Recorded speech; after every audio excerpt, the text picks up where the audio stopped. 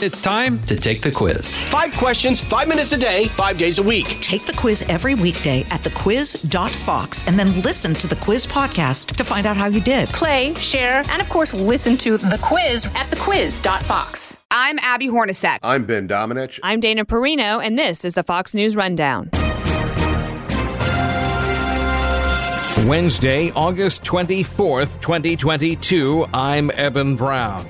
6 months in, Russia is no closer to conquering Ukraine, nor is Ukraine any closer to ridding itself of Russian invaders. They never expected to have this kind of resistance. They did not expect to have tens of thousands of casualties. They did not expect their economy to be slammed the way it is because of the unity in Europe and the United States. This is the Fox News Rundown: War on Ukraine. From the Fox News Podcasts Network. I'm Janice Dean, Fox News senior meteorologist. Be sure to subscribe to the Janice Dean podcast at foxnewspodcast.com or wherever you listen to your podcasts. And don't forget to spread the sunshine. The world has watched now for a full 6 months as Russia has tried and failed to take Ukraine.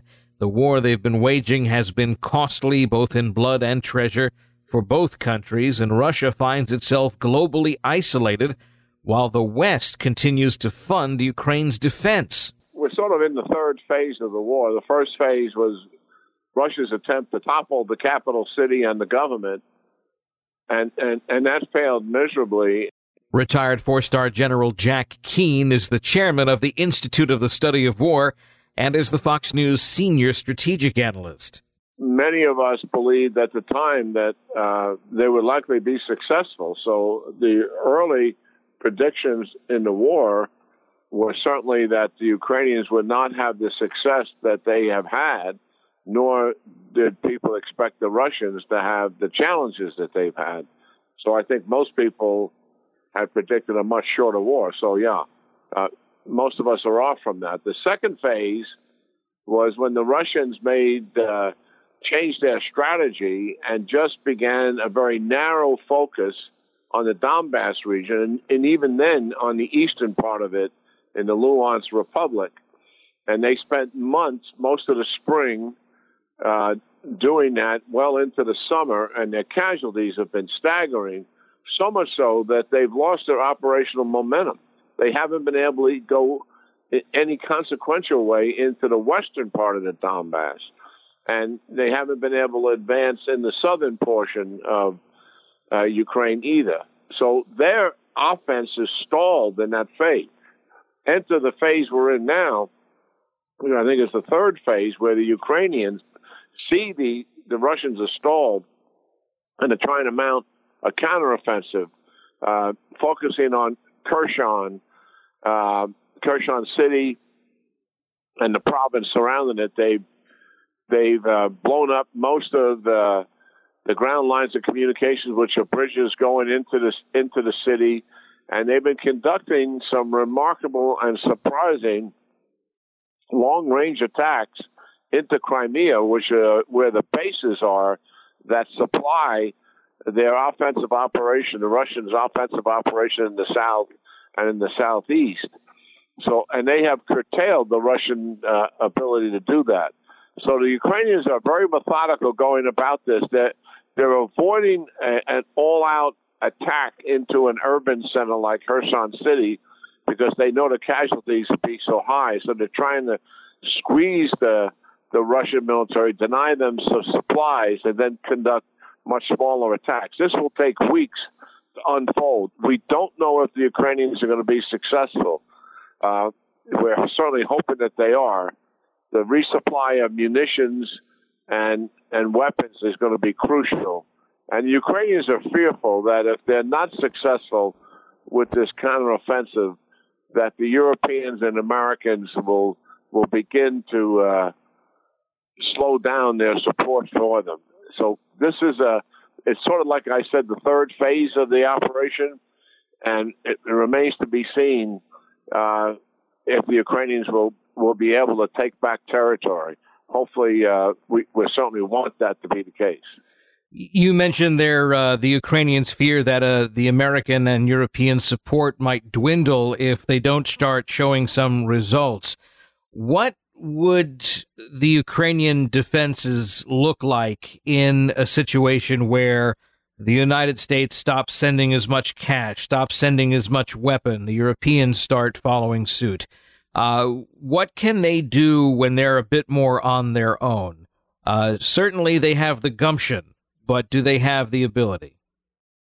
Well, they're very dependent on the international community for weapons and ammunition. They would slowly be attrited by the Russians, and the Russians would gain significant operational and tactical advantage over them, take more territory, and I think Ukraine would be on its way slowly over time to be lost to Russia. So, they know full well that much of their future depends on the international community's support for them, and also the international community's sanctions that they're applying on the Russians, which, by the way, are beginning to take its toll on the Russians inside their economy, as their imports from foreign companies are drying up. There's over 1,000 companies that have left,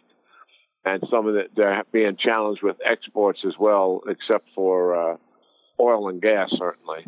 But their economy is starting to suffer, and that's another thing the Ukrainians are concerned about, that the international community may get a little fickle there and not enforce the sanctions to the same degree that they are right now.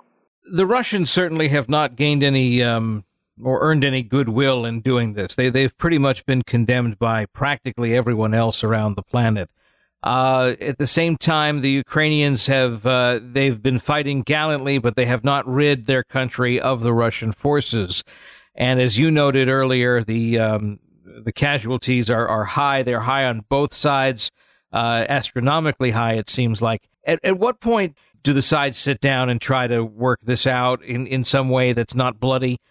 Because you can only kill so many people before you really do run out of people to fight. Well, that would be likely when there really is a stalemate, where the Ukrainians cannot retake territory. The Russians are stalled in their offensive as well, and that would likely produce some kind of negotiations.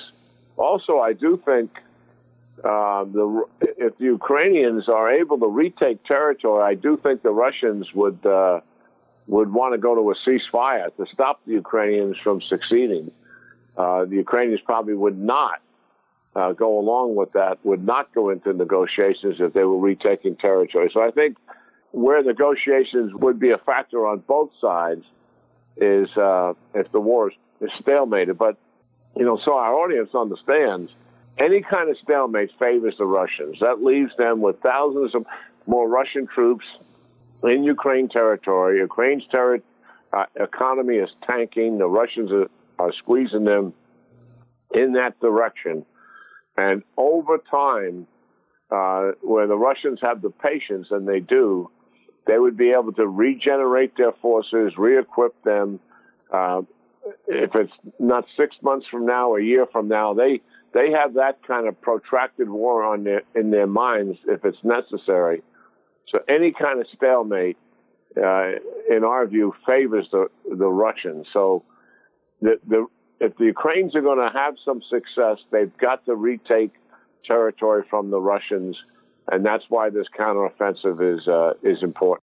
We've been speaking with retired four-star General Jack Keane. He is our Fox News senior strategic analyst and also the chairman for the Institute of the Study of War. Here on the Fox News Rundown, War on Ukraine, we'll have more with the general straight ahead. I'm sure that if we were to keep sending money, meaning the U.S. and by extension Europe, the Ukrainians would want to keep fighting.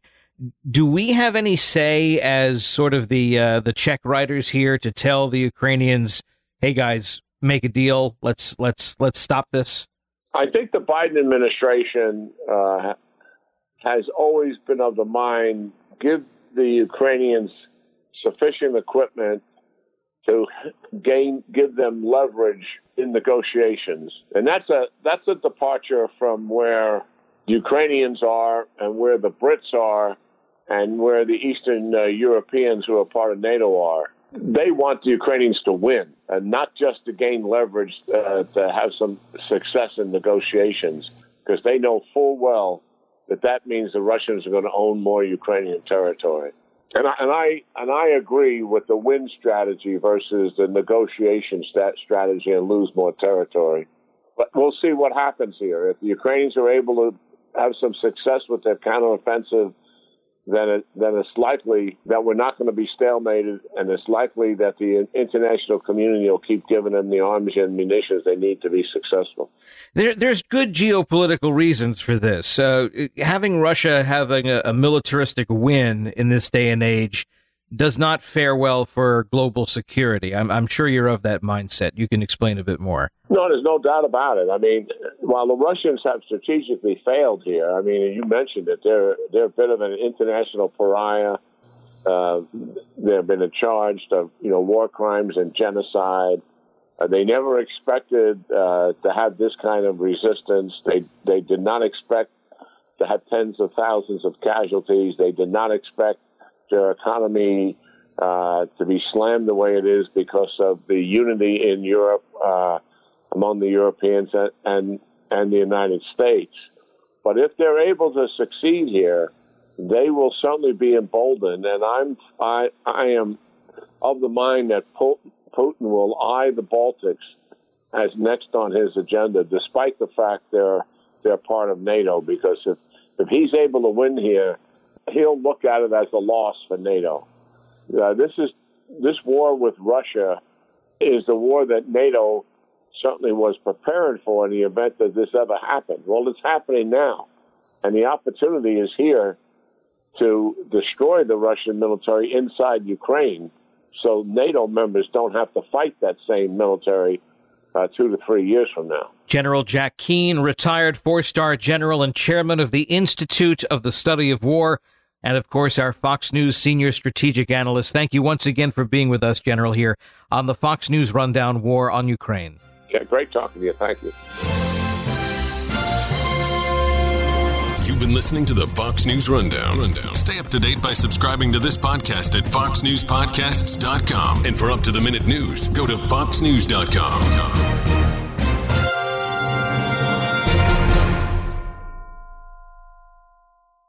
This is Jimmy Fallon, inviting you to join me for Fox Across America, where we'll discuss every single one of the Democrats' dumb ideas. Just kidding. It's only a 3-hour show. Listen live at noon Eastern or get the podcast at foxacrossamerica.com.